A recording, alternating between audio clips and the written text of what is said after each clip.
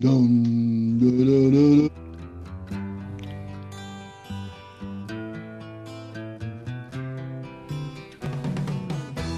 Tax the rich, feed the poor, till there are no rich no more.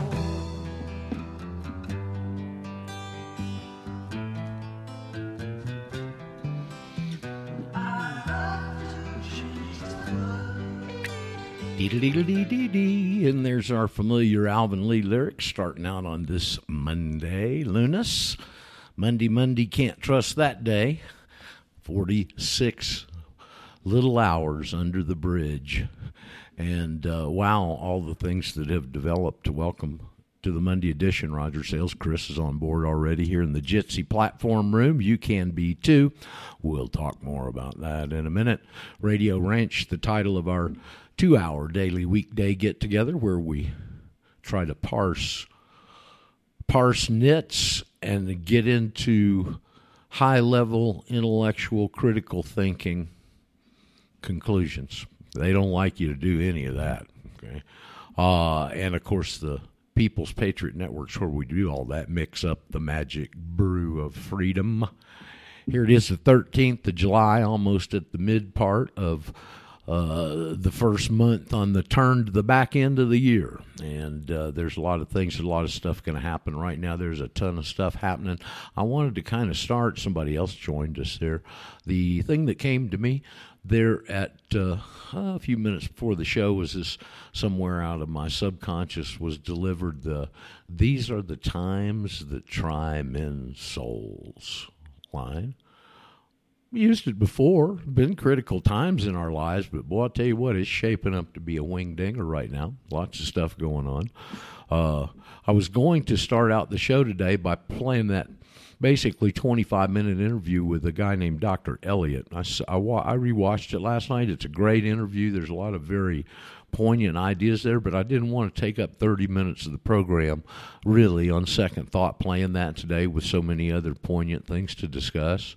And so what I will do is put that at the end of the show description if you want to go watch it. It also has in the back half of that show, which I did not get exposed to when I saw it originally, was this black conservative guy that's very, very impressive, and I can't remember his name, and he does a second 30-minute interview with that. I haven't even watched it, actually. I'd like to.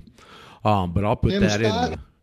Pardon me? No, it's not Tim Scott. He's a senator. This is a black intellectual guy, and he's written a book, and I just don't remember his name, but I know I've seen snippets of him on some other interviews, and he's very impressive. Anyway, this Dr. Elliott, and I wanted to correct a little of this because I was able to catch it watching it again last night. He is a professor emeritus at the University of California in Santa Cruz, a very distinguished, poised, well-paced with his speech and ideas and super coherent older gentleman who is also the president of the California Scholars Association, I think. That's the entity that he named. Anyway, it's worth watching, and I think the other one probably is too, if you got some spare time. You know, if you're having to fight Antifa warriors in the backyard, it might not be the thing on your priority list, but it's worth watching. I kind of want to start out today on going back to where I like to always keep us, and that is in your freedom. And the things that have come up here lately, especially a couple of times, about this little territory over on the other side of the world in the South Pacific, little no bigger than an almond, called American Samoa. And over the weekend, 2 articles came up on this case and this situation. And I kind of wanted to go back and plow in and start the show with that. They're not long, but I do want to read them to you because there's some just interesting stuff in there. And it is quite interesting. One of them, Chris, you'll be surprised to know, is from NBC News. And the other one, you may be even more surprised to know, is the ACLU's website. So being as that they're kind of concise and short, I thought that I might want to cover them with you because that's just important. You know, as as I was thinking about this before we got started this morning, I didn't really put the American Samoa thing together until after the book was published. I don't think there's anything about it in my book, From Sovereign to Serf, because I didn't understand it and I didn't know this element back then. I knew what they'd done, but I didn't know how they'd completely done the whole picture. And the first thing that I remember throwing an antenna up at me on this was somebody sent me an email. And it was about, and you can go look this up on the internet in your favorite Go search engine, and it was, you can put these two words. I think if you put words or phrases in quotation marks, they do a parallel search or something. You guys that are whiz bangs at search engines and know stuff like that. But you put in the words plebiscite, Plebiscite, I believe it's spelled, plebiscite. And in the other little quotation brackets, you put American Samoa. And it'll come out about when this started. It's probably been brewing for a while, but it came to a head, 10, 12 years ago maybe or something, from American Samoa. Okay?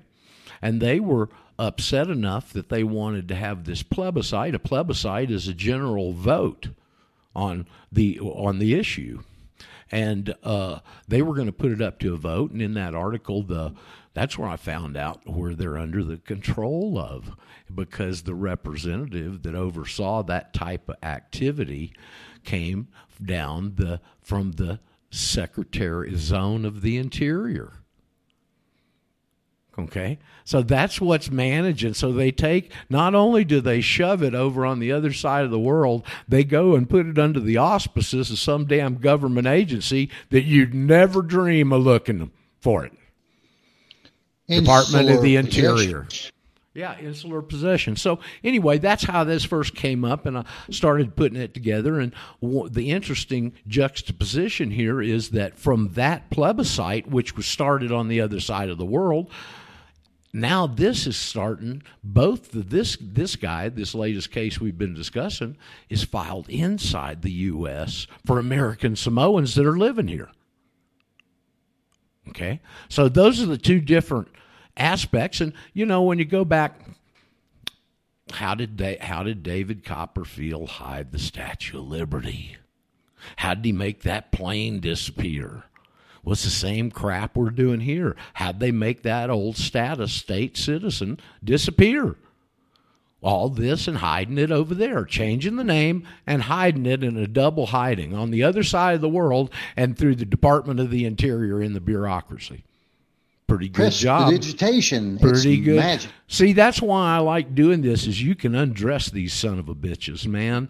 They ain't got no clothes or no wardrobe when you know what they're doing, and then you can go back and figure out how they did it, and it just exposes them. Because they always do the same things over and over again. Now you got their techniques.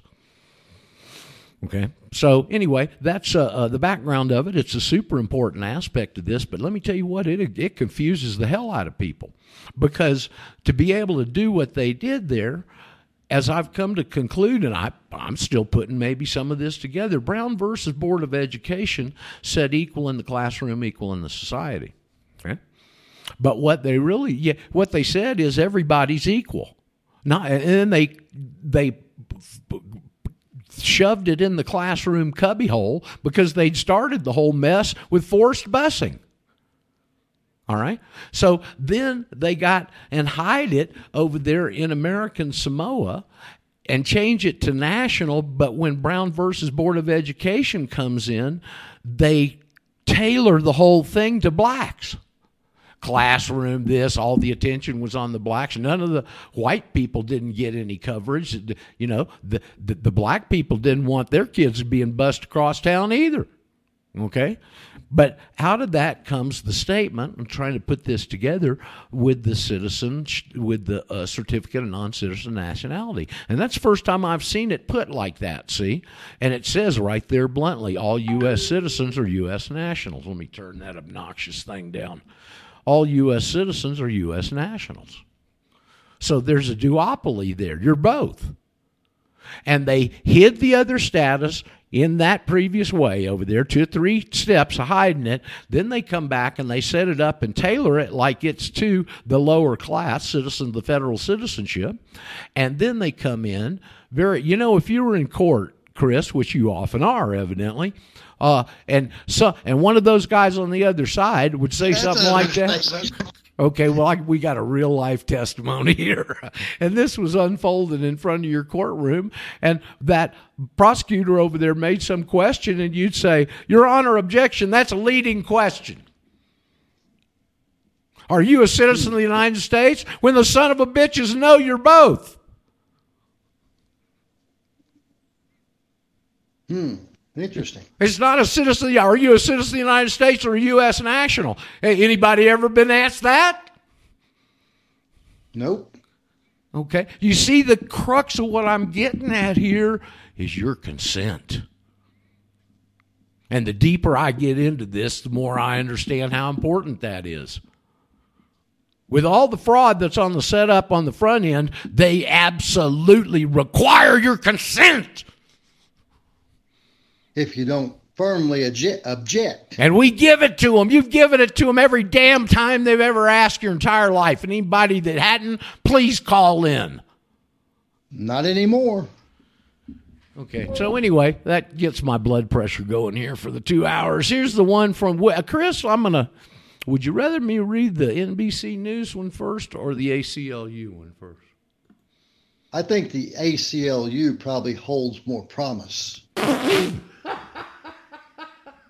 Okay. All right. Now, this is from ACLU.org over there. You can probably put American Samoa in their search engine and find out if it's not on the front page. Doesn't have a date here. It says news, Northeast, West, and South. Did you know that's what that stands for, Chris? News and commentary. Nationals, in quote, but not in quote, capital C in this headline, citizens. Nationals, but not capital C citizens, how the U.S. denies capital C citizenship to American Samoans. American Samoans are Americans. It's time we started treating them as such. That's the little byline. Okay, let me move my chair over here where I can read better. With one glaring exception,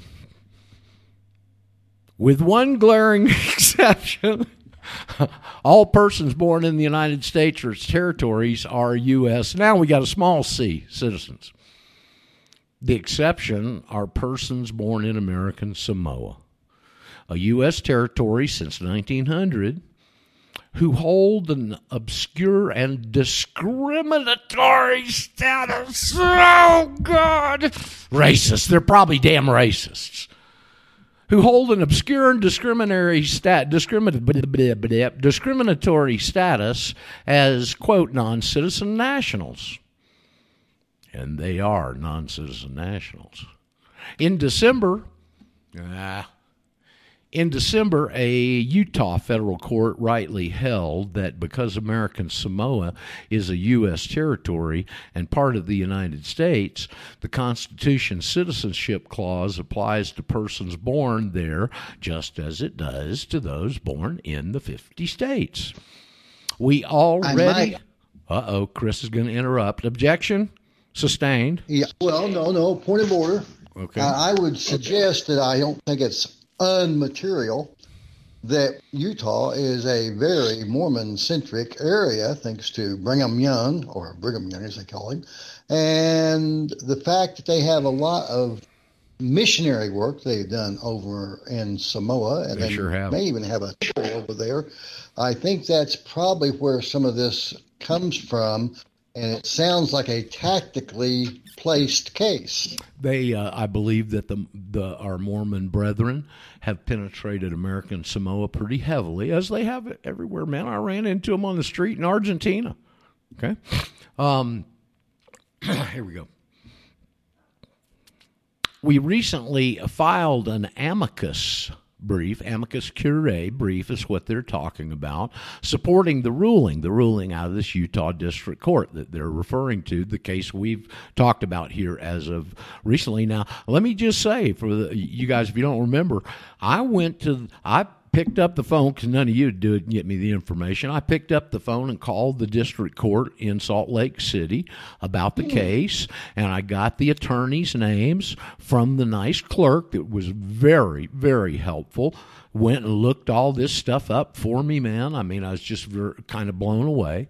Came back and gave me the lead attorney that's mentioned in these articles and his secondary attorney that's in D.C. I believe he's in Seattle.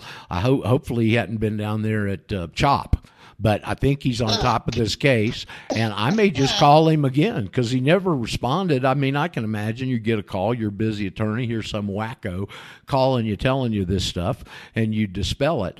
But I'm thinking about giving him a recall here and maybe... Inquiring minds want to know if you will share the nom de plumes and perhaps the case number. Well, I didn't get all that stuff, Chris. You can call the Utah District Court and ask them. They'll probably be real nice to you, too, and give it to you. But I do like to explain to him why he ain't got a chance of a snowball in hell of winning this case. Now, this is the ACLU's website. They filed an amicus curiae brief after the Utah decision initially here recently. And who filed the other amicus curiae briefs before it goes up to the 10th Circuit there in Denver, the Chris? Southern Poverty Pedophile Life Center. Nope. On the other side. Well, I didn't know ACLU had filed a brief. It tells us here in this article. I did know two other entities, and I mean immediately after that decision came down, filed an amicus brief. One was the federal government, and the other was American Samoa. On the other side, opposing the decision. Okay? The previous case that came out of that plebiscite stuff years ago went all, just for history here, framing it for you, went all the way up through the system, and they applied for certiorari to the Supreme Court out of the D.C. appeals group, and certiorari was denied. They can't hear the case. If they ever ruled in American Samoa's favor, like this Utah district judge has done, it blows the whole system. Because now the state citizenship status can't be hid anywhere. The magician gets exposed. David doesn't make the Statue of Liberty disappear. The plane's still sitting there. They pull the curtains back from the wizard. Okay, that's what's going on here, and it's so damned interesting to know the intricacies of this, because I'm going to tell you, President Trump, obviously President Trump doesn't know this, because he's under, the IRS is all over him in a damn... when they come check your butt out. I can't remember the name. The word doesn't come to me. If he knew all this, he'd have been out of the tax system a long time ago. Anybody can get out of the tax system. You know? I mean, listen, it's right there, 1.1-1A in the Code of Federal Regulations. When they come after you, who comes after you? The IRS. Your congressman doesn't come after you. It ain't some damn statute he passed. It's the regulations that this goon's boss, like the French Revolution, made these man-made laws, and they say, you violate them, the damn agents are coming after you. It's the administrative state. It's not the Congress. It says right there. I mean, it's my contention yes? that the administrative state is the secret senior executive services of the Department of Justice. Is where it's hidden. It's the operational arm. This is the French Revolution, man. That's where it came from. I mean, they picked it up out of Rome because Rome pioneered this. But boy, in the French Revolution, that's what they did. The word bureaucrat comes from, I've told it before, John told us this in one of our seminars.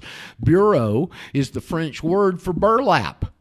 And after the French Revolution, as they instilled the administrative state, they could tell who the bureaucrats were because they had the burlap on their desks.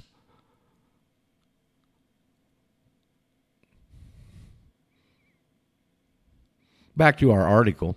We recently filed an amicus brief supporting that ruling there, appearing before the 10th Circuit. We argue that American Samoans are constitutionally entitled to U.S. small C citizenship and should enjoy all of the rights and protections that 14th Amendment citizenship entails. The case revolves around John Fitzsimonu, obviously American Samoan because I can't even pronounce his name, who has lived in Utah for over 2 decades, but is ineligible to vote there because he was born in American Samoa. Now, that's an important point, man. I'd love to see some of our people that have got affidavits go down and apply to vote at their voter registration as a U.S. national and not a non-citizen national.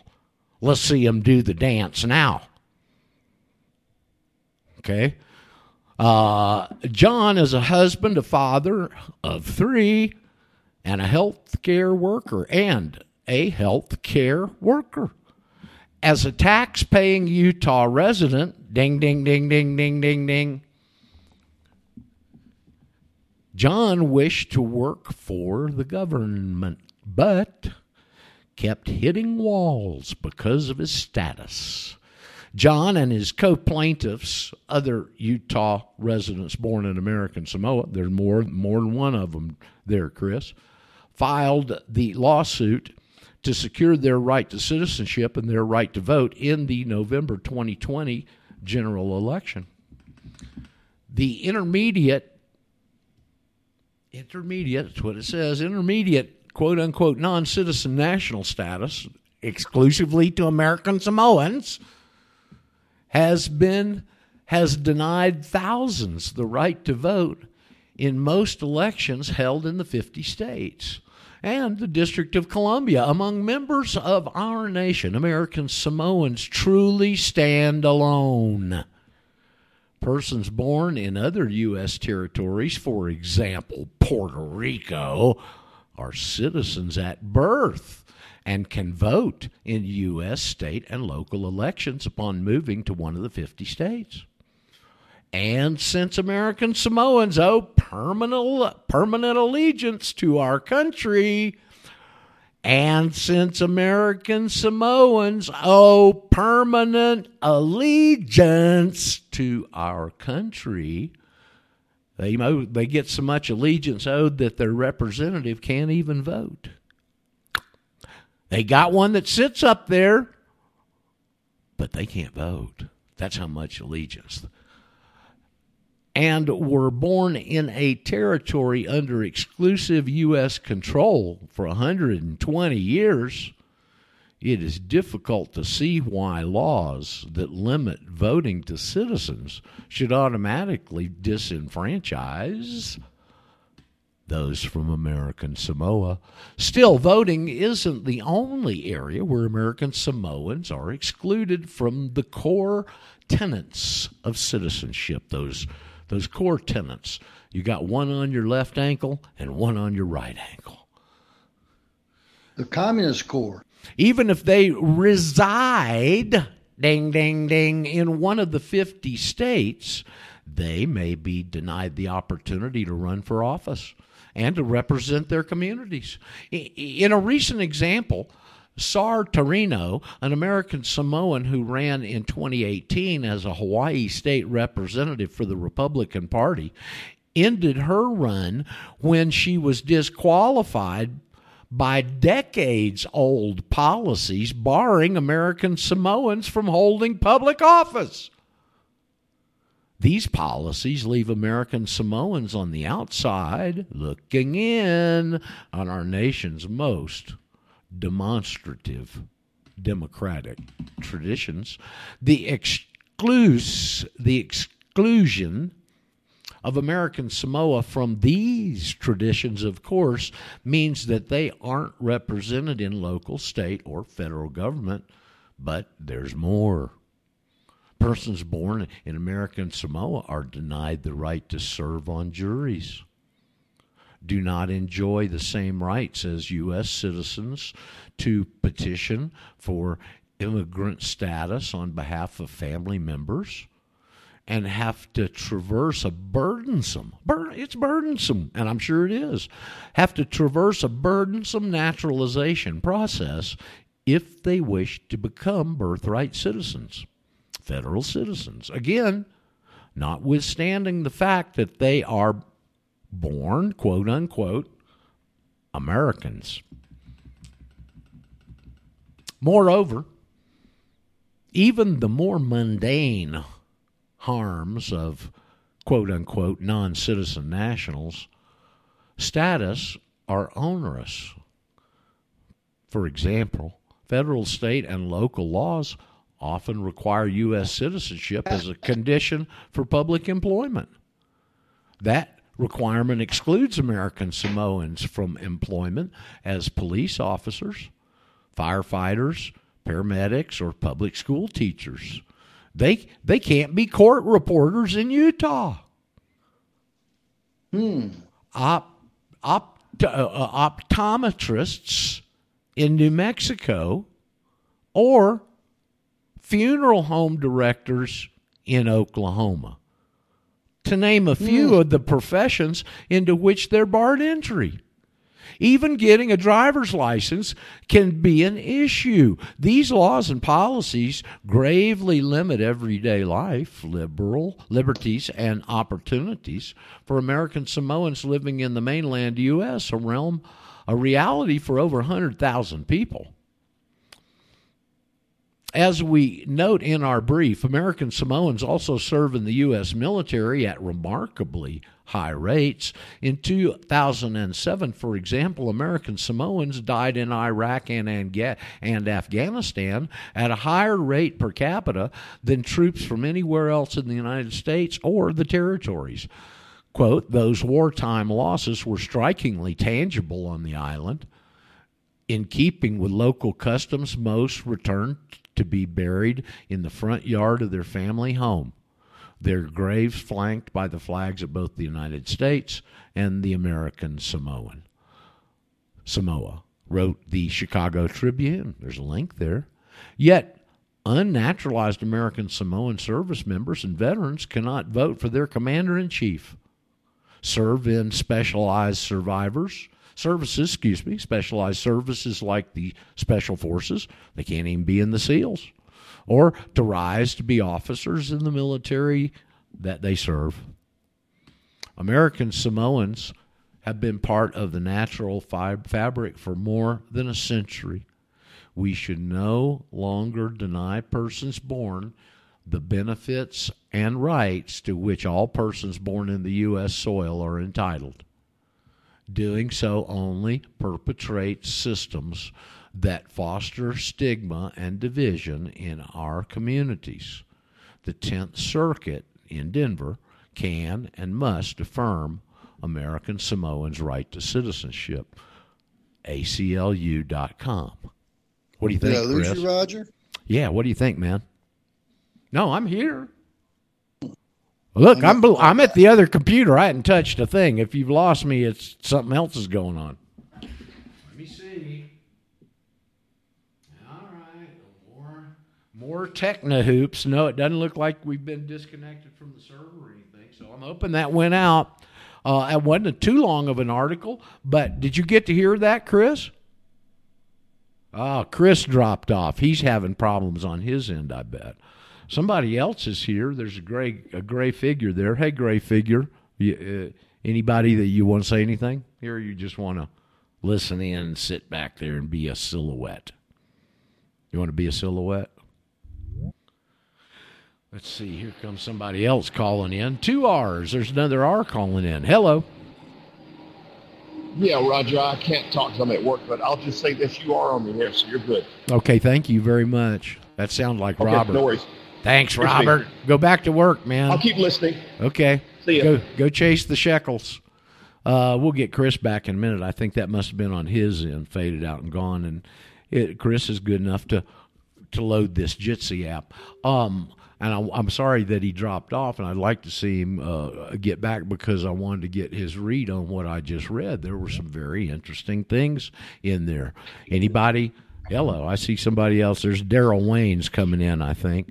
Now, is that not interesting for, with this schism, with this little magic trick they pulled, what they can't do to you is what they can do to the American Samoans. And I would tell you, and I don't remember the exact details, but I do remember that this concluded. In the early days, before they were arrested, John and Glenn started running for public office out of Salt Lake. That's where they were living after they left Vegas, where the raid happened. They went back to Salt Lake, and they started running for office. Glenn ran against the local House of Representatives guy, whoever that was, and John ran against Orrin Hatch, a name that virtually everybody knows has been up there, since they carved him on Mount Rushmore or something. Anyway, he was running against Orrin Hatch, and they were getting out on the campaign trail and starting to put all this tax stuff out. Okay? Well, they went down, before they went and did that, they went to the election office there in Salt Lake and got their status changed to electors. Okay? Not voter, but electors. Now, I don't know how they did that, but I remember it happened, okay? So now is it not interesting that somebody could sashay, that's got your affidavit filed, is sashay down to the office and say you want to register to vote as a U.S. national, or you want to be an elector and pull your affidavit out. See how they react. Those are the little things like Brian Howard going in and asking for a non-resident driver's license in Idaho years ago. These are the ways you press the envelope and find out real specifics. Okay. Anyway, a number of folks have joined us. It looks like Mr. Chris is back too. Chris, I think that was on your end, buddy. Did you get to hear me read that whole article? I'll post both of these, obviously, today on CastBox, and you can go back and read them for yourself, but I wanted to read them. They're both relatively short and some interesting things in there. Did you think, Chris? Absolutely. In fact, I think I heard about 95%. I did get a call there towards the end, and I did notice Daryl's here on the board, but I did want to observe that with John and Glenn's, when you hear elector, that actually implies qualified elector, and that is a capacity that's set forth for the freemen landowners that had a vested interest in perpetuating the Union of States United under the original contemplations of the founders. And voters are mere proxy voters. And when you sign up with a party, you give your proxy vote to the party, and you think you're having influence, and you really ain't got a crapola to say about it. Okay, well, one of the issues that's come up here on this Supreme Court ruling, one of these here recently, deals with these electors and how they are used. And it depends evidently upon the state and how the state decides the electors are to vote. And they've got one of two choices. They can follow the dictates of the people in their state. The state can mandate that to them, or they can follow the popular election. And that is going to be state to state, another little wild card. Somebody's got a nice picture up there, another little wild card on what's going on. So Daryl joined us. Did y'all have anything else you wanted to comment, or do you want me to read the NBC News story on this and we can compare? Oh, go ahead. All righty. Let me find NBC here. Oh, there's the colored peacock right there. NBCnews.com. Why some American Samoans don't want U.S. citizenship. Some are concerned they could lose their indigenous political system and land rights. Compiling it to what's happened to native Hawaiians. Neil Pilcher lives on Tarula, American Samoa's largest island, on land his family owns.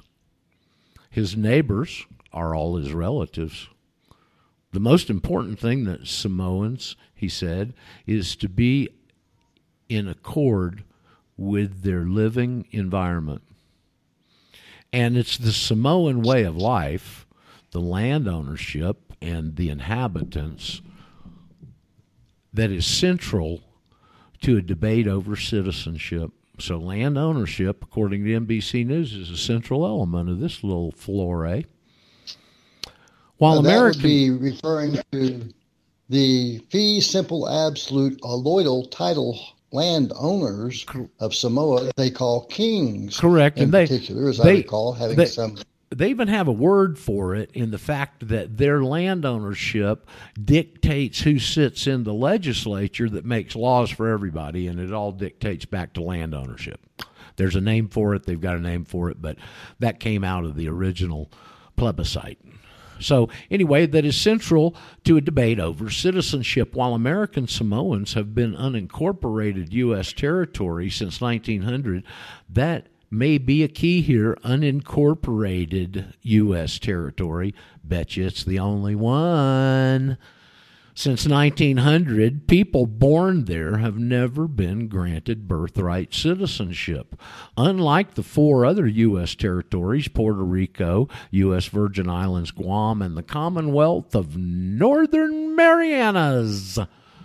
A federal judge in Utah ruled last Thursday, however, that those born in American Samoa should be recognized as U.S. citizens. So this is dated a bit. That's okay. Not everyone, including Mr. Pilcher, agrees. Pilcher, 36, who works as an administration manager at the American Samoan government, rejects the idea that birthright citizenship will be beneficial for American Samoans, saying that losing their unique status may eventually lead to the loss of their indigenous political system and land rights. Quoting Mr. Pilcher, "I live in a house given to me by my father on land that we owned as a chiefly clan, what you would call in the mainland, quote-unquote, family." Pilcher said, quoting, "All my neighbors are my relatives, cousins, and they live on their chiefly lands. We all live in harmony, and we look out for one another," unquote. The case was brought by American Samoans living in Utah who want rights afforded to U.S. citizens, like access to certain federal jobs, high-ranking military positions, and the ability to run for political office. American Samoa in the South Pacific, almost 5,000 miles away from the U.S. mainland, is made up of several islands and atolls and has a population of about 55,000. The U.S. territory is politically separate from the islands to the north that make up the independent state of Samoa.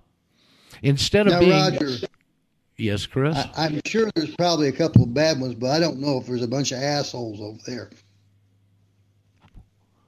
Where are you referring to? American Samoa? Maybe I misheard you. I think you said atolls, maybe. I did say atolls. They're little things that pop up by these little organisms called coral. Okay. Instead of being U.S. citizens, American Samoans are deemed quote-unquote non-citizen U.S. nationals, and their passport reads, quote, "The bearer is a United States national and not a United States small c citizen," unquote. To become U.S. citizens, American Samoans living in the States go through as an expedited version of the naturalization process, so they get a little bit of an easier path that is usually for foreign-born nationals. There are about 180,000 people with Samoan descent living in the States.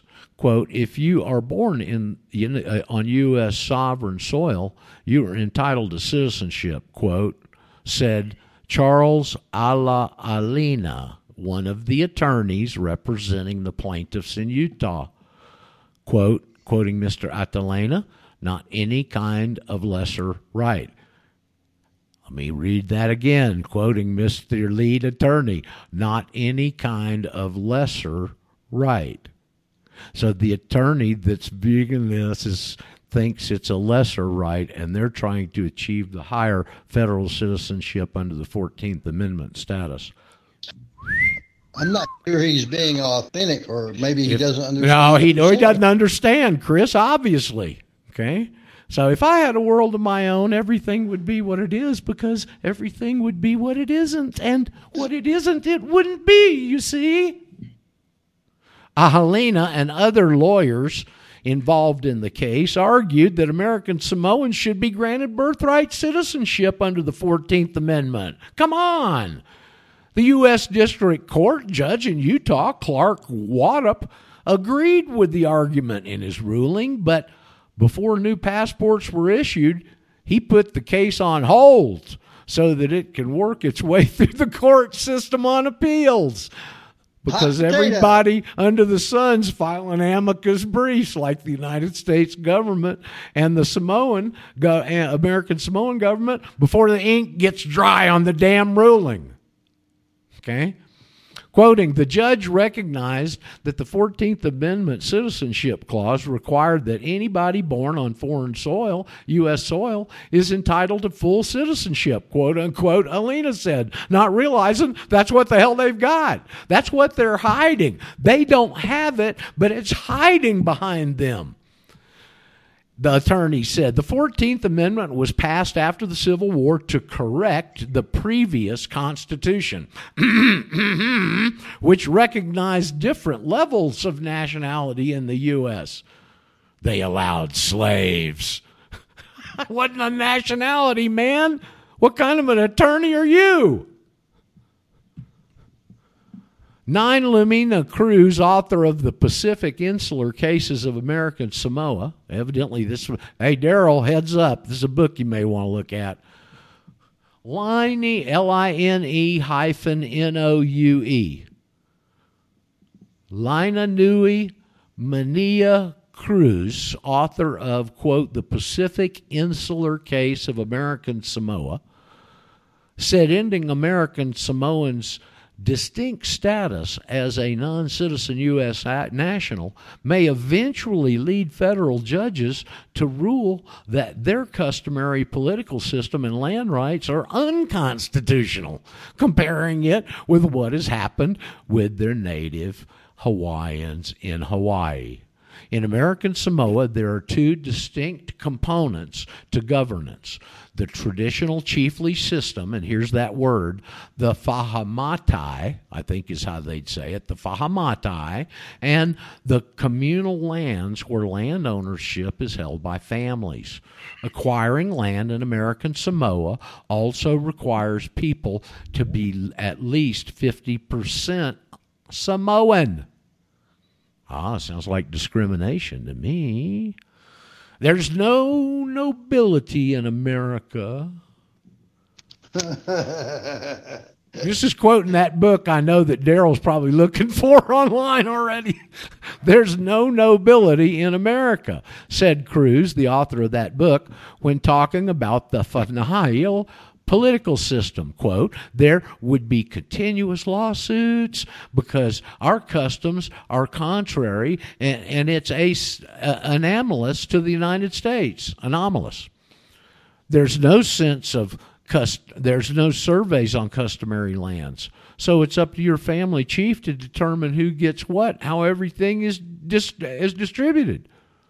Pilcher, who's lived on family lands in Leone and Tallulah since he was 5, is focused on protecting American Samoa's, quote, a cultural identity and valuable land assets. When you live here in American Samoa, your family gives you land, and it's up to you to make a home from it, to grow things, to serve the family chief. Pilcher said, there are very sacred bonds between us and our land and our water. Land and water are extensions of our identity. And if you take away our land and water, you're not just severing us from economic mobility, you're killing part of our identity. Gesundheit, Chris. Alima pushed back at the idea that it was better for American Samoan citizenship status to stay the same in order to protect their way of life. Everybody agrees American Samoa is a sovereign U.S. territory, Ahalema said. People born there do not have citizenship in any other place. The ruling is surprising to some, as it contradicts a similar case in which a federal court in Washington in 2015 ruled against granting birthright citizenship for American Samoans. In 2016, the Supreme Court denied to hear the case. Well, fiddly-dee, fiddly-dum. The current case is expected to be appealed to the 10th Circuit Court of Appeals in Denver. After that, it might head to the Supreme Court, which will, I promise you, deny certiorari, which would be more likely to consider the case this time or to resort to resolve a constitutional conflict. Don't count on it, NBC.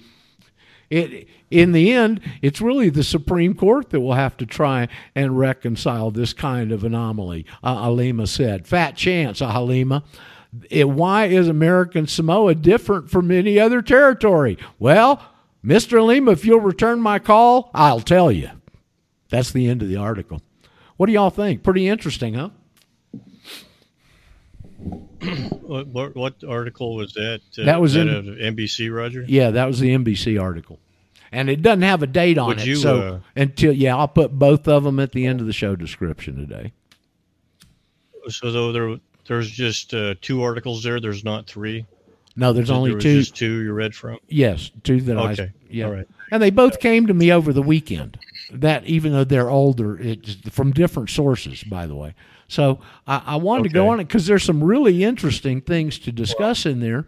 And I was having a discussion with a listener who is one of these guys that, and I'm not picking on him, okay? I'm just trying to differentiate, especially for you new people.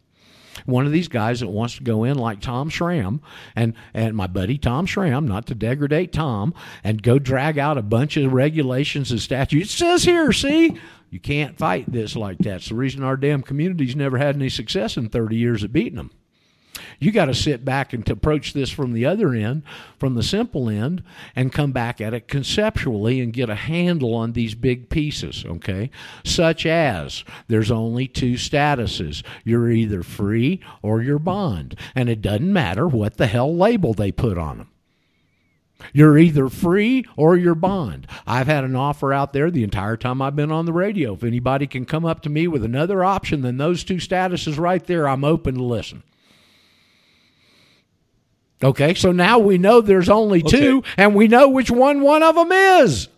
So does it matter what the hell label they put on the other one? I didn't have to quote a regulation, I didn't have to name a statute, and I didn't name any Supreme Court in case in that common sense approach right there.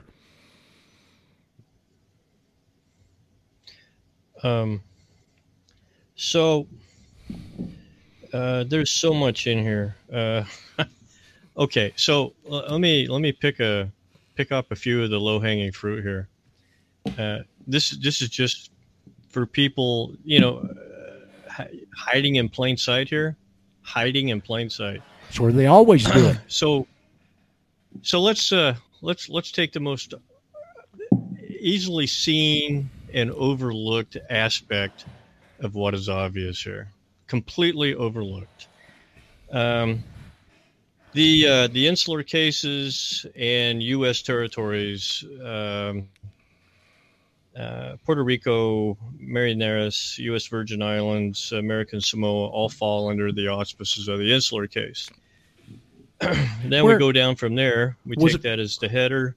We go down from there. Let me just interrupt for a second, Daryl. Guam is often mentioned. Guam was not taken over by them 100 years ago. I think Guam was taken over on the approach to World War II. Is that not correct? Do you know the history on that? But Guam isn't included in that list that they put on there on the article. Yeah, I thought Guam was associated with the Philippines. Maybe in that period. Maybe. Yeah. So, which was a different situation. That was part of the Spanish-American War, maybe. But so then we have the insular cases, and then we have this territory called. Now listen to this: the U.S. Virgin Islands. Okay, and then we have this other territory called American Samoa. Now, why isn't the Virgin Islands called the American Virgin Islands? Because it's incorporated. Or vice versa. Because it's incorporated. Why isn't American Samoa identified as U.S. Samoa? Because it's unincorporated. Well, exactly. It's right here. It's right. It's high. It's looking. These. Well, what's the contradiction between these two? They're just naming these things arbitrarily. These aren't arbitrary names. No. It'll sound good. Let's just call it that. No. They're telling you right there. It's American. It's American Samoa. It's not a U.S. Samoa. Correct. Because if it was U.S. Samoa, they would have their 14th Amendment duties, and it'd be incorporated. Listen, this lawyer, everything that you say, everything that you just read in those articles, which were very interesting. At no time did any of the comments in there, lawyer or otherwise, say duties. No, they didn't. Okay, this is just how blind, myopic their thinking and their focus is. So I think it's huge. Now, what's the difference between the U.S. Virgin Islands and American Samoa as a man or woman? Well, status, standing, and capacity. As one of the people that live or was born in any one of these territories. Okay, what's the other thing here? Well, they have status, standing, and capacity, and it's unique. And guess what? The Supreme Court has status, standing, and a capacity. And guess what? They can't hear them. The U.S. Supreme Court doesn't have standing. Okay? And the reason that they can't, the American Samoans can't exercise their small c rights and duties, the duties associated with those small c, is because they don't have standing. And it's for the same reason that the Montana Freemen and the Colorado, whoever they were calling themselves, didn't have standing to do what they were doing. All right? No. It don't have standing. I keep saying this. Before the Civil War, the U.S. Supreme Court could talk to the state citizens. Couldn't talk to them. That's right. We all could probably be enlightened that I think all the Colorado Nine were recently freed from their imprisonment and incarceration. Bruce and Steve and the whole group of them are out now. And I'm not sure what it might have to do with somebody taking care of correcting their status behind the scenes from Judge Anna's group. I think they can't retroactively do that. They're never going to let you out of that on a retroactive affidavit. Sorry, Chris. I don't think I don't float that idea here because I don't think it is correct. Yeah. So I'm not sure the basis. Yeah. So. But the point being is that they caused a controversy, and they were challenging the Lord of the Manor, okay, in their status. They were trying to act outside of their standing, okay. They were at war, okay. This is the practical applications of why you have to correct your status. You have to, because you can't exercise in a standing that you don't have. Okay. We've got. Did I make that clear? This is where. See, this is yes, it was. This is where we can press our advantage. See, of putting them in the corner to recognize this. All right, because it's an open, hidden deal. They've taken the old state citizenship status, and it was you, Daryl, that got up one night in the middle of the night and couldn't sleep, and got on the net and started checking the American Samoan newspaper online, and found out that if you commit an abortion over there today, they're going to charge you with murder. Well, guess what? The Supreme Court case ain't going to hear that either. No. Okay. You know why? Of course, because they can't. Well, they don't have standing. They can't even address the issues and the facts, see? Now, for the audience that may not know the intricacies of the way the court system works, when they appeal that baby up from the appeals level back in 2015, they do it on a thing called a writ of certiorari, and it's often referred to just as certiorari. And there are approximately 5,000 cases that are sent up to the Supreme Court on certiorari per year, and they may be here 20. Okay, so it's not something that you're in a crapshoot just taking. It costs over $1 million to put one of those babies up there too. A hitching the giddy up here that we have to at least give some consideration to is when we look now and find that what we have is a replacement rump de facto extreme court that's highly conflicted, biased, and stacked and packed, and they've been cherry picking to pick particular judges to hear Trump's cases to deny him fair, neutral, unbiased adjudications. Fair, neutral, unbiased. Those two cases, the Flynn case and the Roger Stone case, it was so extreme it didn't even fall into the opposite of any of those. They were rigged, Absolutely. they're political, Terrorists. they were witch hunting, they were based on Yes. lies, and those are your federal judges, especially at some of the lower ones. Okay? Well, I was being polite. I know you're you exactly were, Chris, right. and we appreciate your decorum here at the Radio Ranch.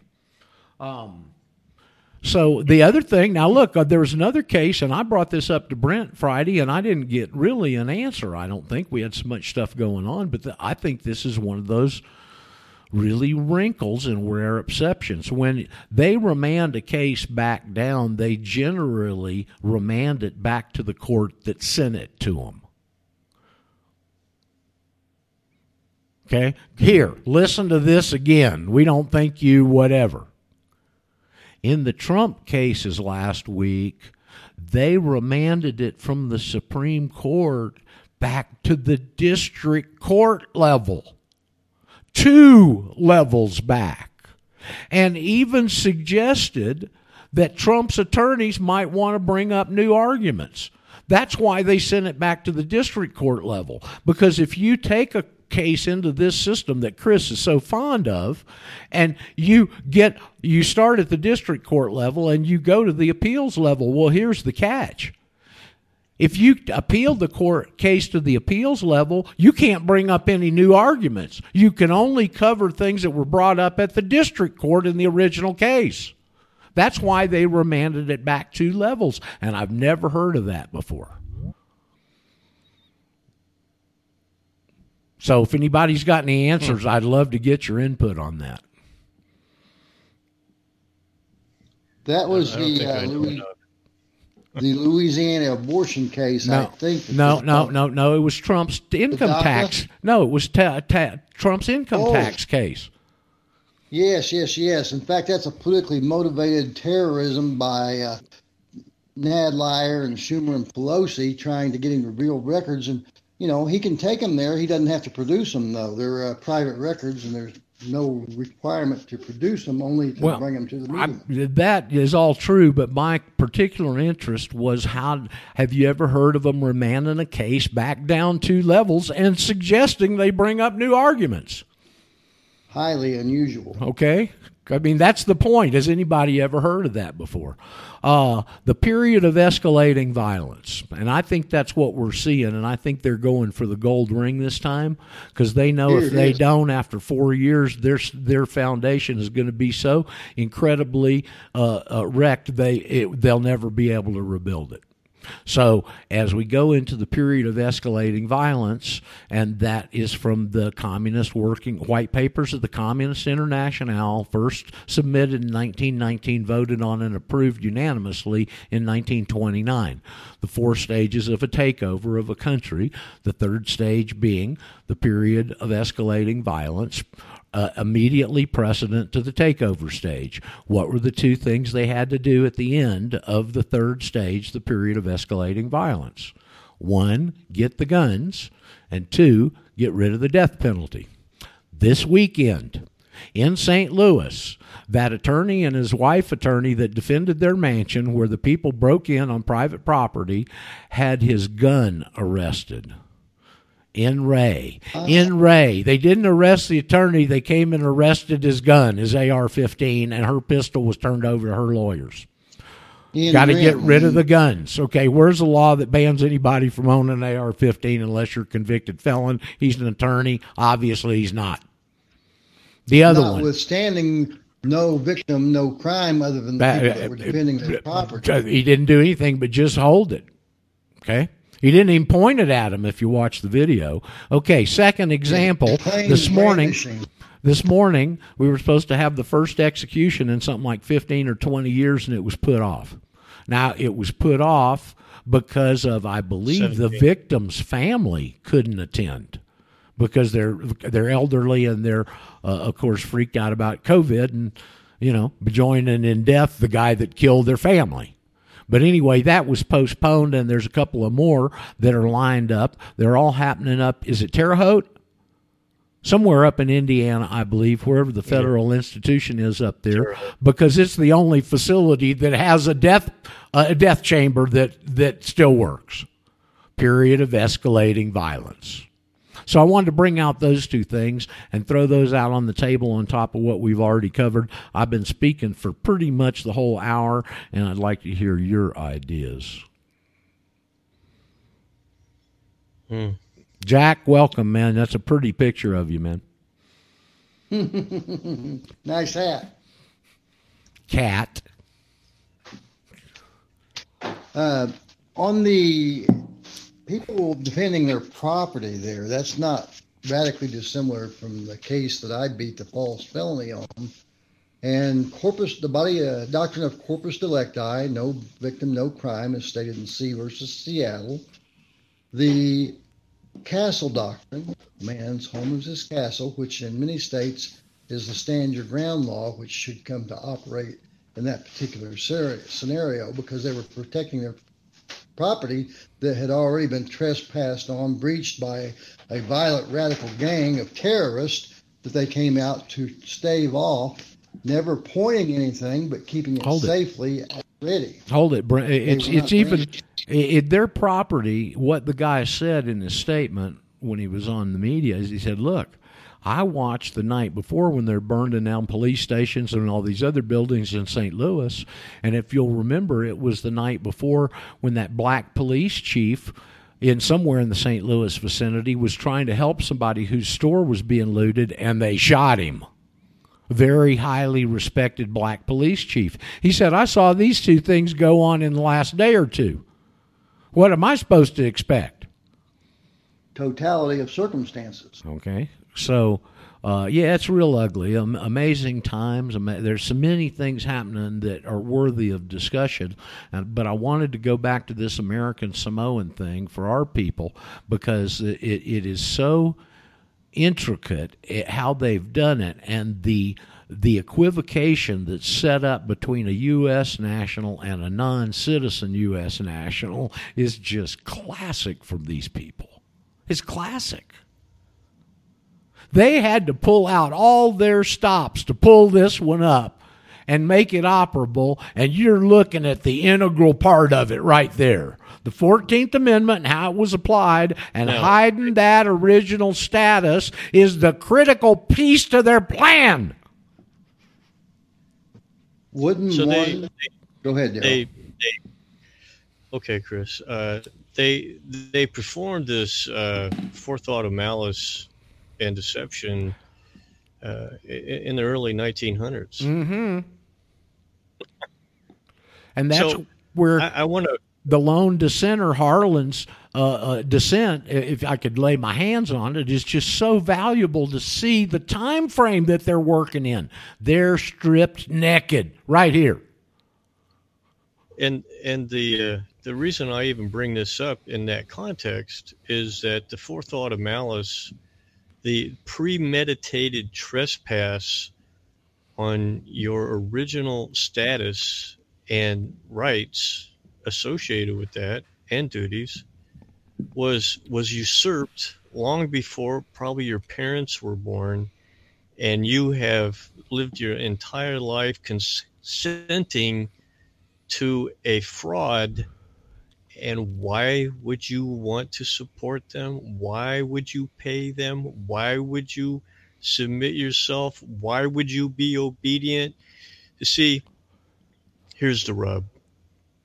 When you actually know this and you continue to, then you have to look in the mirror. That's right, buddy. I'm glad you have to look at you and I don't. That's right. I should go get that poem. See, Maybe I'll search it I up. don't have. I was going to comment that it seems critically and intricate and important that distinction between a U.S. national and a non-citizen U.S. national testifies to the unfortunate reality that a citizen, a city denizen, is a serf or a slave of the city, and that is a diminished and extremely dangerous capacity for those who don't know the implications of what they're testifying to when they admit to being a citizen, although maybe going back early at the time of the Articles of Confederation and the Constitution for 1787, that capital C state citizen may have had a different connote, but I'm not even convinced then that citizen was not a subservient capacity.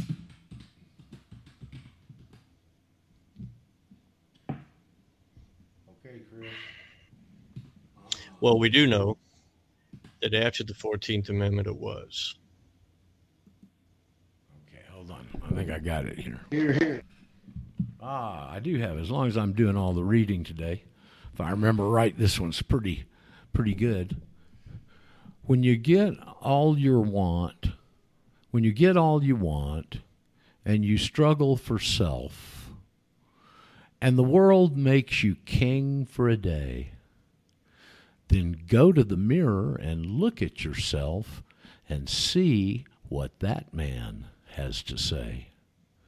For it isn't your mother, your father, or wife whose judges upon you must pass, but the man whose verdict counts most in your life is the one staring back from the glass.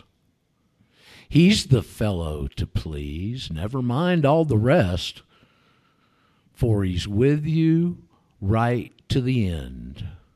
And you've passed your most difficult test if the man in the glass is your friend. You may be like Jack Horner and chisel a plum and think you're a wonderful guy. But the man in the glass says you're only a bum if you can't look him straight in the eye. You can fool the whole world down the highest highway of years and take pats on the back as you pass. But your final reward will be heartache and tears if you've cheated the man in the glass. How about that? Yeah. Yep. Well, that's that lays it out pretty good. So, we have this intersection between knowledge, history, law, the facts, the evidence, and how people individually and subjectively relate their behavior and their actions and how they live with themselves or they don't. And some people can't live with themselves to the point where they destroy themselves, either with by their behaviors or putting a gun to the head. That's the point where people get to. Go look at the man in the glass and ask him, are you free or are you bond? Yeah. Or you can also ask yourself, do I trust myself? Because see, if you can't trust yourself, then you're lying to yourself. Look, I'm trying to make this real simple. I'd sit in an airplane with a guy or in the simulator, but in an airplane, and there'd be a tough situation going on. And you could always tell who was confident because they understood what they could do, and they did it. And the other people, when they get skittish and nervous and scared, because they didn't trust themselves. They really weren't sure. They could put on the uniform, they could act the part, but there was some of these guys, when things got really tough, they couldn't do it. Or you get them in a check ride in a simulator where their job was online, and they'd put them under a little pressure and they'd break. They couldn't do it. Okay, they could put on the uniform, they could put on the show, they could cash the check, but they couldn't execute. They couldn't do it. And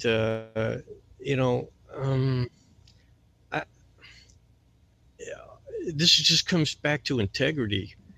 And if you can't act with integrity, why would you expect this out of other people when you can't do it yourself? This is we've come to the point where we have to address these things. And see, we can't do it for the group. You can't go out and change the group. All this craziness. You can't even sit down and talk to anybody without yelling you down. You got to do this individually. That was what I've been preaching for how long? This is an individual thing. You can't wait back and sit and wait for a group to do something, because the group's never going to do it if you do. And that's my personal experience. Well, I say that there's been a lot of child abuse over the years, even in our generation, where parents and community and families did for children when they should have been requiring the children to learn how to do it for themselves. And you do nobody a favor for doing for them what they should do for themselves. You have not done them a favor. And now, for my generation, the people that were coddled, they get to the point where they're in their 60s now. I'm in my generation, and they're still candy asses. Yeah, better get uncaught. Better get uncoddled real quick. Here's a headline. This makes me sick. Yeah. Okay, here's a headline, Zero Hedge. Yeah. Black Lives Matter supporters ambush and murder a young white mother of 24 for saying all lives matter. This happened over the 4th of July. It's just coming out. Okay, last night in Brooklyn, Stuyvesant, wherever that is up there in New York, it's in the Black District. 3 black guys had their 1-year-old child out on the street. They were barbecuing out on the street and going to cook dinner. 3 black guys came up and shot them all and murdered the 1-year-old. I think shot all of them, but they killed the 1-year-old last night in Brooklyn. Openly.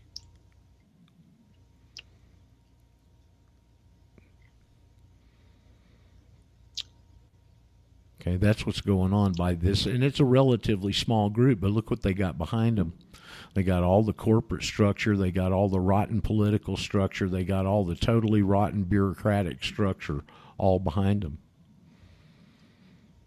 Okay, one thing that came up that I thought was good, I don't think we talked about it last week, was the president of Goya Foods. I'm sure some of you have seen some of this by now. Was invited to the White House. He's the largest employer, and he's the largest owned Hispanic business in the United States. It was started by, I think, his grandfather when he came over penniless from Spain 100 years ago. Okay, they built it up to the largest Hispanic-owned business in the United States. He was invited last week when Trump had the president of Mexico up there. He was invited in. They were doing some Hispanic community things along with that. He was invited up and gave a speech at the White House to which he's been absolutely, totally, 100% demonized. It didn't matter that he'd gone up there with the Obamas called and done a lot of things they were trying to target to the Hispanic and black communities, but he went up there with Trump and he praised Trump, and he has caught holy hell for it. Over the weekend, some talk show host somewhere, instead of doing a boycott, because they immediately, AOC and the usual crew said they could start cooking their own beans or something to that effect. And so this guy came out, instead of a boycott, he said, let's start a boycott. And he suggested that everybody buy $10 worth of Goya foods when they go to the store next time and donate it to the local charity and food bank. Well, evidently it's cleaned off the shelves of Goya products just in the last 48 hours all over the country. It ain't even started yet. Okay? So there's some very, very, very interesting things. I wanted to spend the first part of the show this week on that American Samoa thing because it's so important and it's so insightful. And it is, the more I come to understand it, that was the key thing in their whole plan is they had to hide the other status. Why do they have to hide it? Because no matter what you think, they don't have the power to get rid of it. Okay? The only thing they've got the power to do is veneer over it.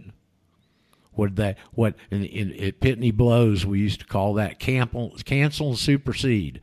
They got the ability to cancel and supersede over it, veneer over it, but they got to hide it because they don't have the power to get rid of it. And so quit imputing all the power that you give these guys because they're frauds. They rely totally on fraud, trickery, and deception, and you're being played. And if you go dig in those regulations and those statutes and try and interpret what they're saying, is reading words you don't even know the damn definition to, you're going to be played. Just like our whole community's been the whole damn time I've been in it.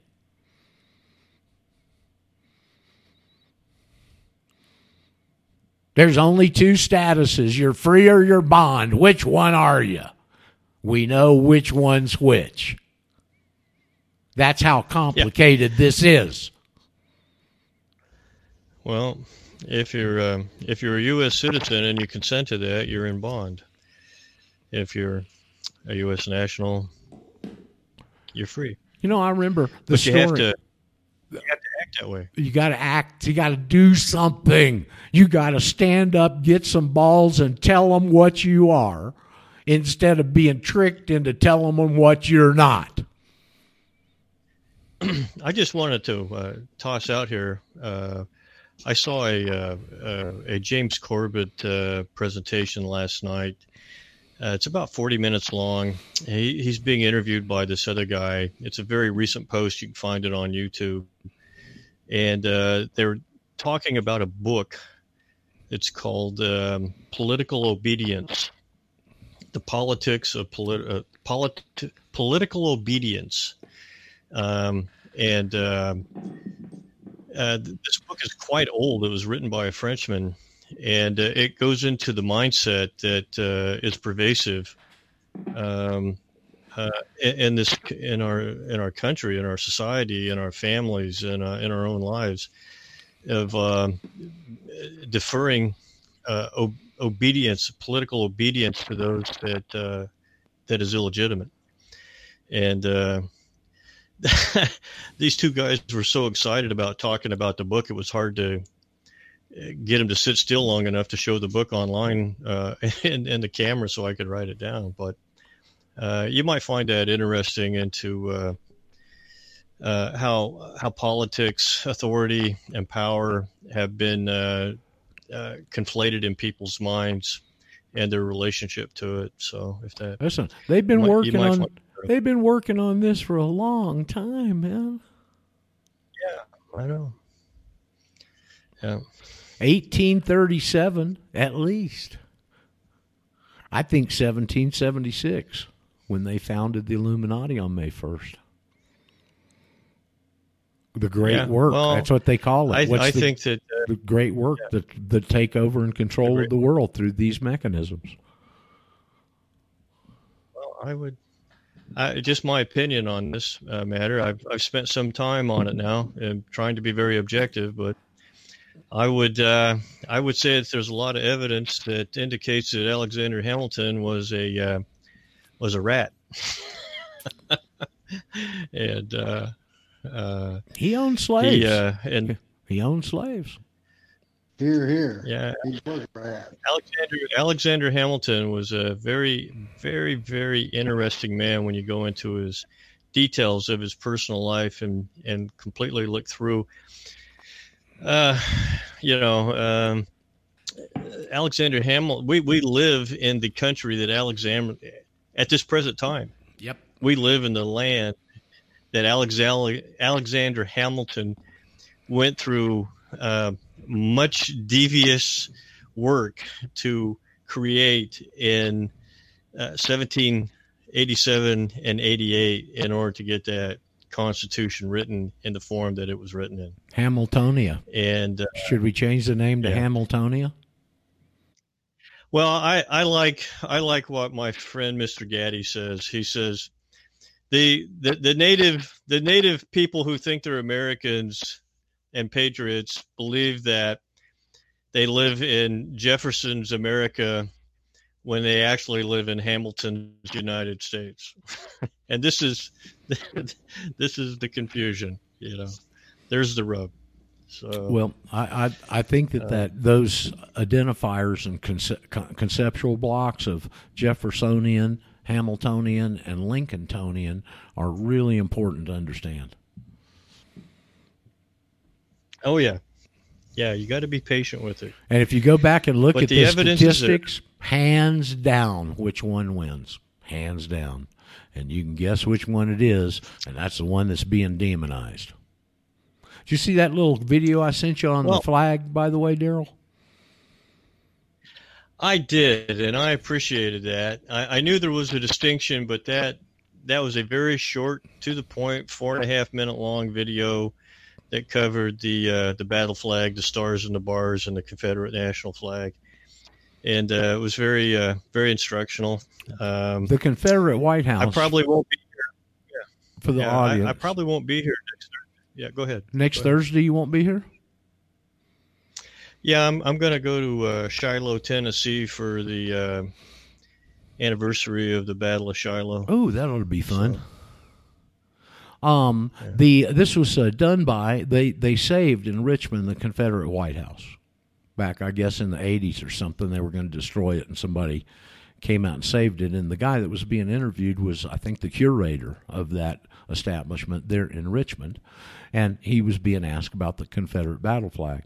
And he gave the history, as Daryl said, very short and concise in a couple of minutes.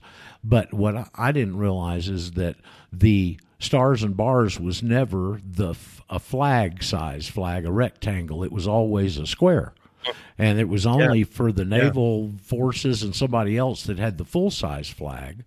And then the confusion, they wanted to incorporate it back into the Confederate battle flag, but they didn't want into their regular flag, and they didn't want the confusion there, so they miniaturized it up in the corner and made the rest of the flag white in field. It was very interesting. And then to differentiate that later on so that it didn't get confused, they put a red stripe on the end of it. Yeah, the full-size battle flag is representative of Lee's Army of Virginia. Correct. And so it was an interesting history there. Very interesting. It was. I thought so too. I didn't know it either. I didn't think probably you might not have been exposed to it. Jack, you're with us here. You're real pretty. You're the only one with a picture up there. How you doing today, bro? Are you going to talk to us? Yeah, I logged in when you were having a radio check issues with Chris earlier, but you've never missed a beat on TuneIn up until that time. Now I've switched off on to Jitsi since then. You're coming in real good high fidelity, and that headset Daryl's got, I'm going to get one of those in the hopper to try to get it down here. Don't know how, without these mules on the airlines now not coming here anymore. Hey, Jack, when you find the mule, can you get him to bring me some pipe tobacco? Yeah. Holy smokes. Now, listen, I'm glad Jack's on. I was going to say it's a kind of a rainy, drizzly morning in Ecuador here this morning, and we have hardly had a week full of summer weather in the last month and a half. And I keep complaining about it. And Jack informed me the other day we got 2 volcanoes that have erupted recently. I knew about one, and I saw the video of a tremendous explosion about 120 kilometers south of us, I guess. Where's the other one, Jack? 90 kilometers east of us, directly east of us. So it's two, one southeast and one east, and they're just pumping away. You know, kind of like chemtrails, you know, blocking out the sun. Yeah. Well, I hadn't been here as long as you have by any stripe, about 3 years now, and I got to see the part of the first summer that I moved up here at the late part of July. But man, none of them I've been in so far been like this. It's real different. Yeah, and you're not the only one recognizing it. There's a lot of people scratching their head and going, wow, you know, we got rainy season and we've got dry season. Pretty normally in the past has been fairly distinct, but not anymore with, you know, all that's going on, like that Ice Age farmer and Cliff High's information on the solar minimum, solar minimum has got to be kicking in at some point. In the last 2 weeks, Sichuan, which is over in western China where they're persecuting the Uyghurs, they had 1.5 feet of snow last week, and Jackson Hole, Wyoming had one of the lowest recorded temperatures in the summer they've ever recorded just in the last couple of days. So there's your global solar minimum. It's about to get real hot too, but you know, you start seeing little fringes of that earlier fall and winter and a later spring, and that's what we're seeing. Yeah. And see, we've got that hydroelectric dam also close to that Reventador volcano, 90 kilometers east, dead east of us, down the mountain, going towards the Amazon jungle.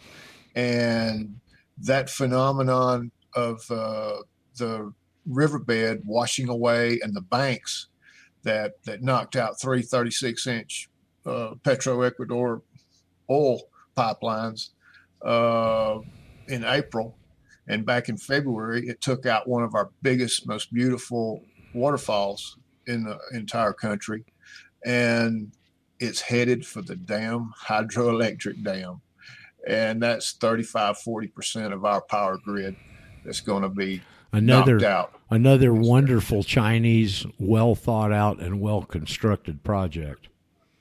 $3 billion, $1 billion for Rafael Correa, and $2 billion for the little Chinese army. Probably, without a doubt, because we know how the Chinese work. The China situation is getting more acute, more dams failing, more water, more rain. The other interesting development over the weekend, there have been some defectors from the Wuhan lab and from the associate big China association organization in Hong Kong who had been in contact with Wuhan people. And she has fled, and she's under FBI protection, and she's given interviews and talking, and evidently others are defecting too from the viral disease research establishment are defecting. Yikes. Now that's pretty interesting there. It is. Shed some light on this manufactured scam pandemic they got us in. Let me give you a little insight into one of our Georgia boys there, Jack. One Newt the Toot Gingrich, who I saw in an interview today. Of course, he's in President Trump's corner to talk about bringing those jobs back and Buy America and how Biden's ripping him off, et cetera, et cetera. Mr. Gingrich, need I remind you, is the Speaker of the House, son of a bitch, that opened up a lame duck session under Clinton and passed NAFTA that started the whole damn thing. That's Newt Gingrich. Mr. New Age Newt Gingrich. God, what a piece of human crap. Fruity duty. Traitor.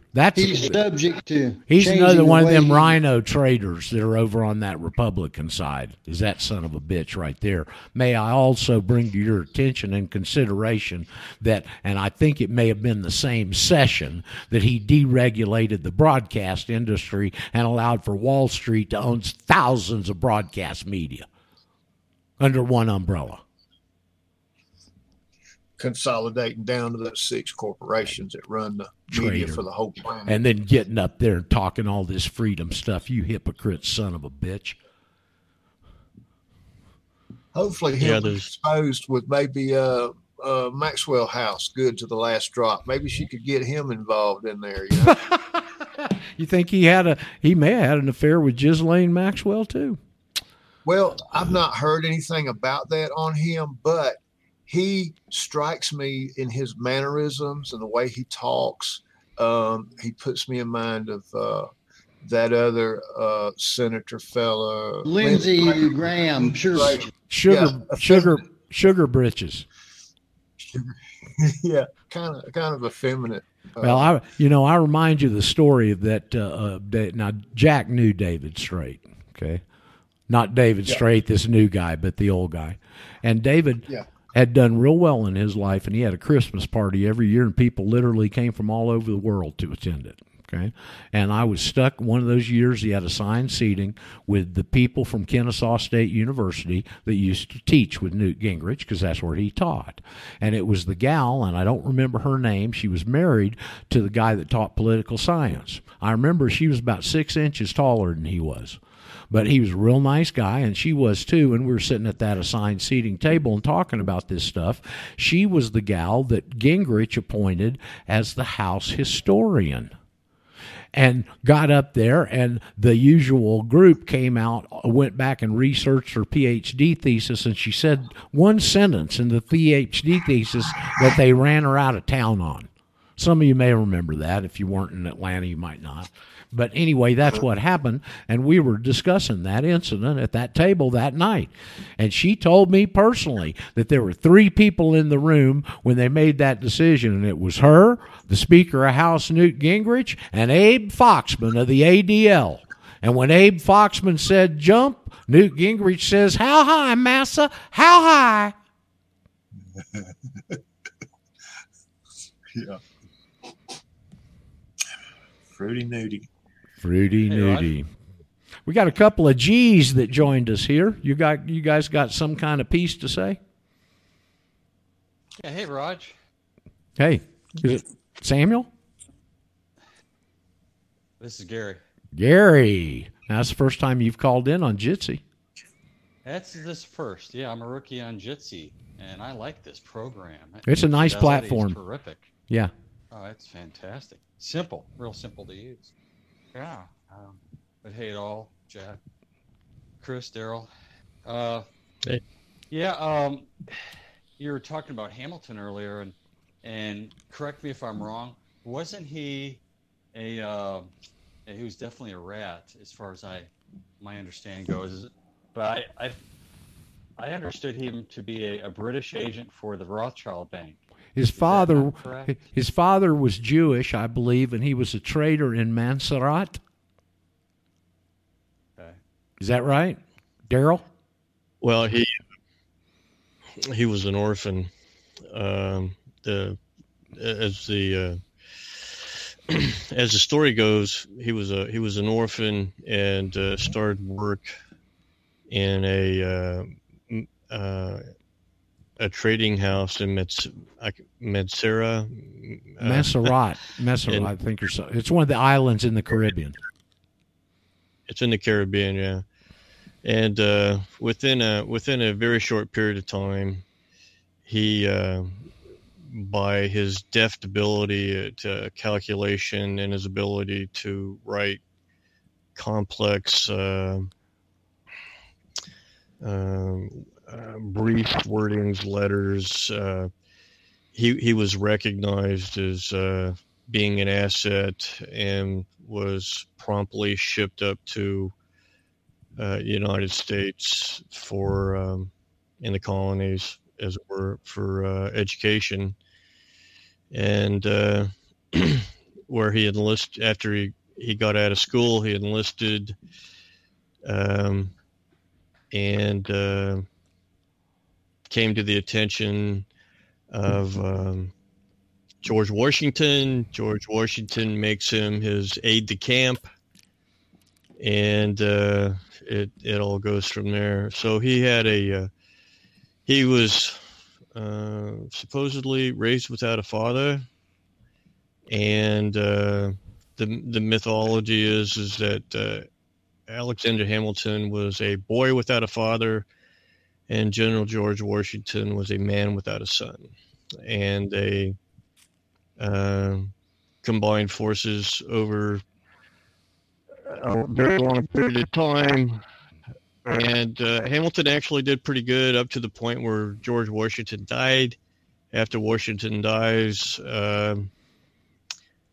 Hamilton's career in life pretty much goes down the tubes, and politically and personally, and so on and so forth. So Well, he had a pretty. it's an interesting story. He had a pretty embedded enemy there after Mr. Washington died, named Mr. Jefferson. They didn't like each other worth a flip. Well, yeah, Alexander Hamilton, after graduating from the college there, which later became known as Princeton, was a lawyer, and his protege at the time, who was basically of the same age, was Aaron Burr, Right. and they used to argue cases across from each other, both having graduated from the same law school. One was a poor boy made good, Alexander Hamilton, and Aaron Burr was the little Lord Fauntleroy of the time, who came from privilege, and they both despised each other, I guess. The arguments made is that they despised each other from the beginning because of their different classes, and this rivalry continued, up until Aaron Burr shot him in a duel and killed him. So, that it's a very interesting story. But Alexander Hamilton is at the root, the very core of the federal system and the Constitution. And it's interesting that an adolescent who was an orphan and then mysteriously rises up through the trading houses, goes to New York, gets educated, becomes a lawyer, and then basically is, in some ways, at the highest levels of command of the Revolutionary Army. Yes. At the ripe old age of 22, 23, 21, 22, 23,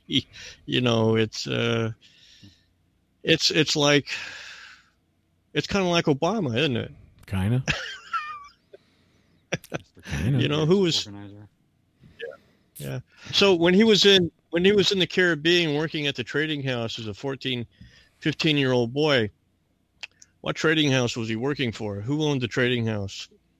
I'll give you one guess. I bet they dealt in slaves. I'll bet they did too, and I'll bet they weren't Irish or Presbyterian. Or Presbyterian. Yeah. So, always the same bunch.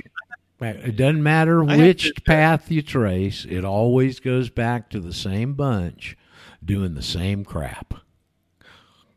I really have to admit, as little as 5 years ago, I had really no understanding or real significant appreciation for the complexity and the integration of how the Sephardic Jews and the British East India Company had so affected the foundation, the very core foundation and substance of this so-called country from the absolute very beginning. And I was blind to it. Because it's not taught. It's not ever been revealed. It's never even been alluded to. It was completely been censored and expunged out of all context in history. And you could watch any number of read books or articles on Alexander Hamilton and never realize his Jewish connection. Oh, hey, listen, Never be told. This is great. The cancel culture. There's a play on Broadway right now. It's been running for a couple of years called Hamilton. Do you know about Hamilton. that? Yeah. Yep. You know Yeah, I what's do. unique about Hamilton? The play? Hamilton's played by a black. He's a black They're guy. I think almost everybody's played by a black. And yet the cancel culture and Black Lives Matter is demanding it be closed. I wanted to ask you, I wanted to throw this out there. How many people that don't even maybe yet own a gun got up off the couch when that Soros-sponsored district attorney in St. Louis had that AR-15 arrested? You know, Brent talks about the mob and their I don't know if hysteria and all of their stuff where they get like, I was thinking about this over the weekend in fishing terms. And, you know, if you go out and see what they call a bait ball, you know, a school of bait fish that are going along, and the predator fish, the mackerel or the tuna or whoever it is, are out there and they get them up in a ball. Okay, and they start circling them and picking off the weak ones, off the edges, all right? And you'll notice that ball is like that flock of sparrows in the skies in the fall. They can turn on just a dime and that whole mass just goes another direction. Okay, there's your herd instinct right there, all right?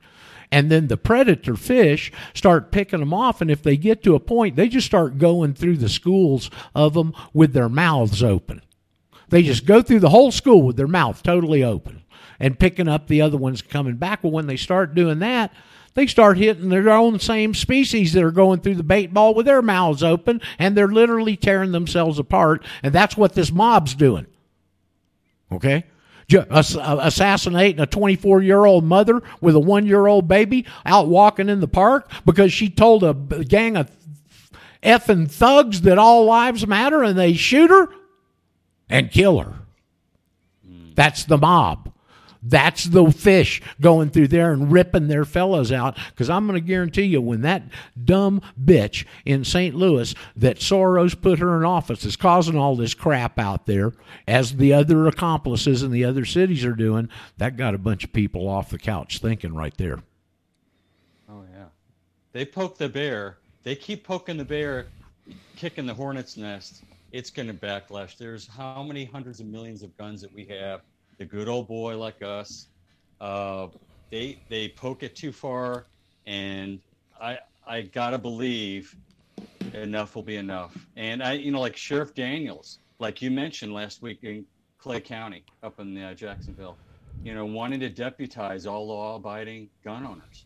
It's like, sign me up. It's coming. We may be in a second. We may be in a second war to see if the civil government stays. Here's another example on another front, just food for thought. I got this from our good listener, Lori, that sends me stuff all the time. This comes through a pastor, okay? And it's just a little short thing here. It says, subject, got this from my cousin today. Larry, I got this from my cousin today. He lives near San Antonio Airport, just outside 410.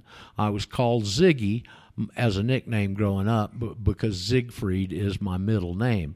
Just so you know, his wife is Ruth. Yes, exclamation point. Check this out. Ruth had a client yesterday. She has a design business, and one of the employees tested positive for the virus. So by San Antonio ordinance, the health department contacted her, and she said it was mandatory that everyone at her office get tested immediately or they would close down the business. Ruth's client and 2 other team female employees went to CVS Pharmacy to get tested. They had to wait out in a parking lot. A CVS employee came out, got their names, addresses, and phone numbers. After 1 hour in the parking lot and still no end in sight, all 3 women just left and didn't get tested. Lo and behold, Every single one of them received a call that night that they'd tested positive. When the women said it was impossible because they never took the test, the person insisted the tests were still positive. Wow, is this insane? The women want to take their story to Fox News and get on Tucker Carlson. How about that? I had to laugh and I wanted to read it. Thank you, Lori. Ka-ching! $13,000. You tested positive.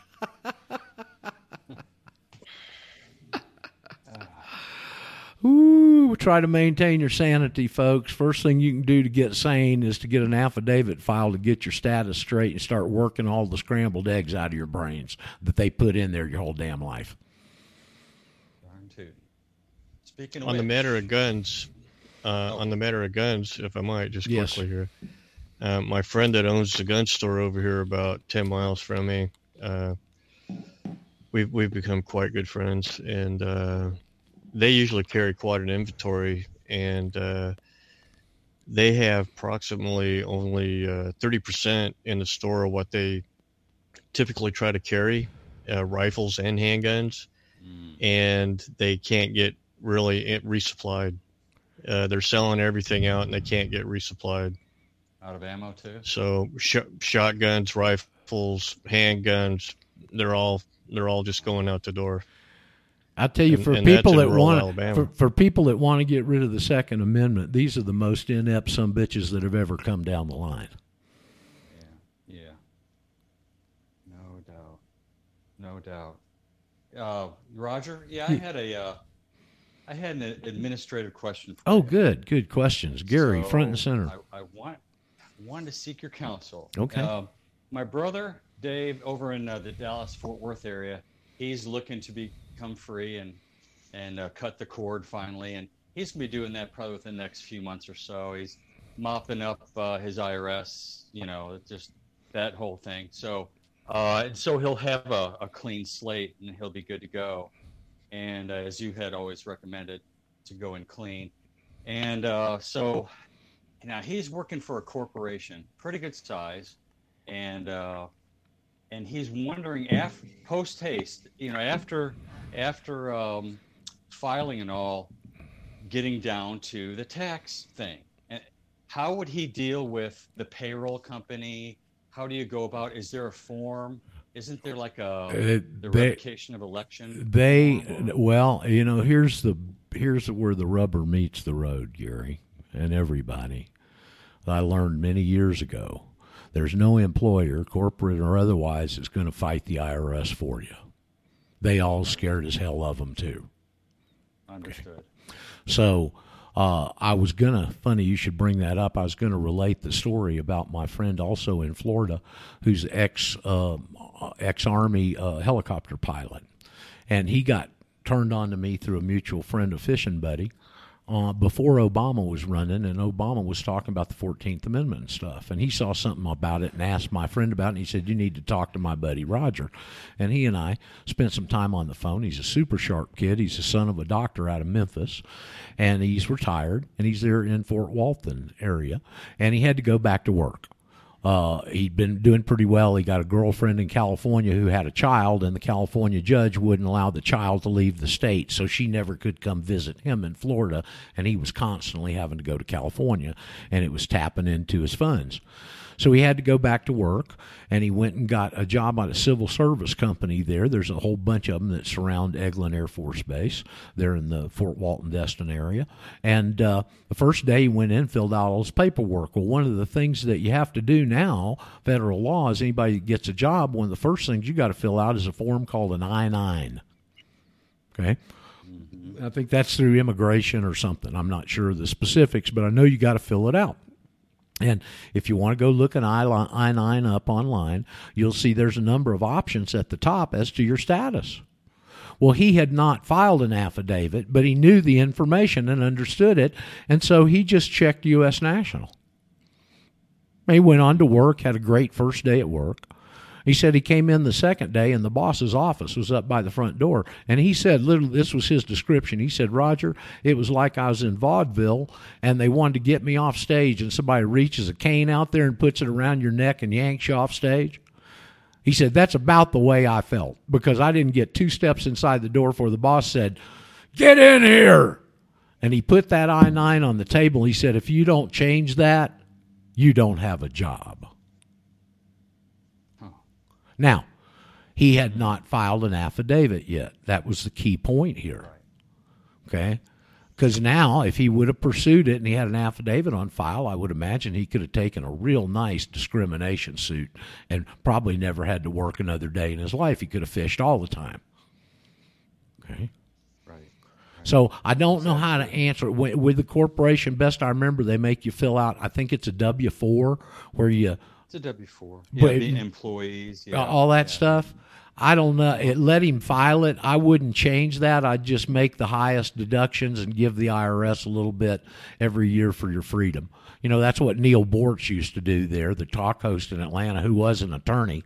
And he said, I do my taxes every year, and I give an extra $250 to them because I know they'll never come after me.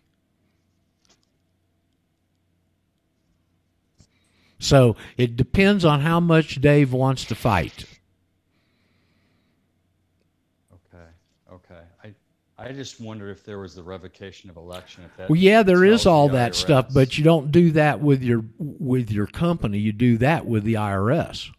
With the direct. But this way, that's if you're doing it by their regulations, where it specifically states if you've been misfiling as a wrong status, you can do a revocation of election and change and start filing 1040NRs, which is what we did. And the first few people that did that got huge checks back because you got 3 years tax payments back. The non-resident. Until the IRS figured out what was happening, and I doubt that they've ever released a penny under a 1040NR since. Mm-hmm. So the thing is, if you go back at the head of this, and this is what John and them never understood, if you change your status in that non-resident alien, you only are obligated to 2 sections of the code anyway, 871 and 877. And if you got any income from corporate bonds, or you're leaving the country and expatriating, and you got stuff you need to clean it up and leave. If you got corporate bonds from Union Pacific Railroad like Brushaber did, pay them. Yeah, there's another possibility here where he could change his relationship to the employer, and I don't know about his particular situation. Contracted, and they're not responsible for those at the corporation. They can just pay it, or your brother could set up a trust where they have to pay the trust. Yeah, something like that. There's a number of different ways to approach it. There's no cookie cutter answer. You know, the 2 sticky wickets here are IRS and driver's license. Right. Okay. I just take some more digging too. Okay. I just wanted to bend your ear on that. And I wish I had a more concrete answer for you. I don't believe the revocation of election, everything is necessary. I have thought about people submitting the affidavit to the IRS when it's filed at the Secretary of State, and I have come up with, at least at the heading of whatever communication you send them, you put in bold letters, this is legal process. You are being served. Consider this as notice. Putting them on notice. Yep. Okay. Daryl, give you a heads up. Jimmy's already got us an email with the link to that book for you. Yeah. That's Thanks, my Jimmy. buddy Jimmy. Yep. Who probably is he's about listening. he's about to be an Alabamian here pretty soon, maybe. Yeah, he keeps threatening that. He keeps. Jimmy, let me say this, my friend, who I've never met and been such a big supporter of mine for a long time. I think you'll find the move really beneficial.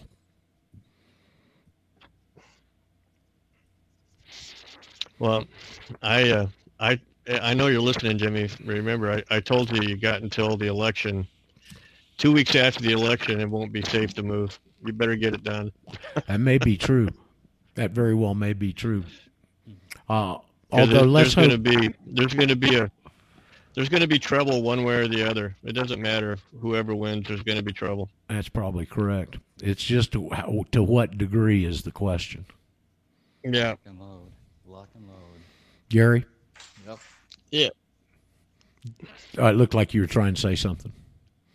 No, I just said lock and load. Yeah, lock and load. Keep the powder dry. Don't fire till you see the whites of their Antifa eyes and their white skin yelling Black Lives Matter. Yep. What was there was a little meme that floated around last night. Let me see if I can dig it up real quick because it was good. And it was a guy in a cartoon with a Black Lives Matter T-shirt holding up a sign. It says BLM, Black Lives Matter, and the guy a little fatter next to him says belligerent lying Marxists, and he's got a BLM T-shirt on too. Yeah, that's a hoot. So there you go. Listen, Jim Ram is going to be next. I think Monday is the day he's usually live. I would expect him to be with us. I'll back out of this Jitsi forum, and he kind of takes it over, I think, is the protocol these days. Wanted to spend a bunch of time on that American Samoa thing today, and I'm glad we got an opportunity to. It's a really critical thing to understand the equivocation between a U.S. national and a non-citizen national, where they got everybody fooled, even the lead attorney on the damn lawsuit. Tomorrow we'll see what goes under the bridge in 22 hours. I want to thank everybody. I hope you got something out of today. I'll put those links to both the articles and the Levin interview with Dr. Elliott and the other gentleman on there for your perusal. Have a great day, kids. Thank you. Pretty good, Thanks, productive, good session today, Jack. Thanks for joining us, man. See you, Daryl, Chris. Thank you, Rod. Bye-bye. As all, folks, mañana en la mañana.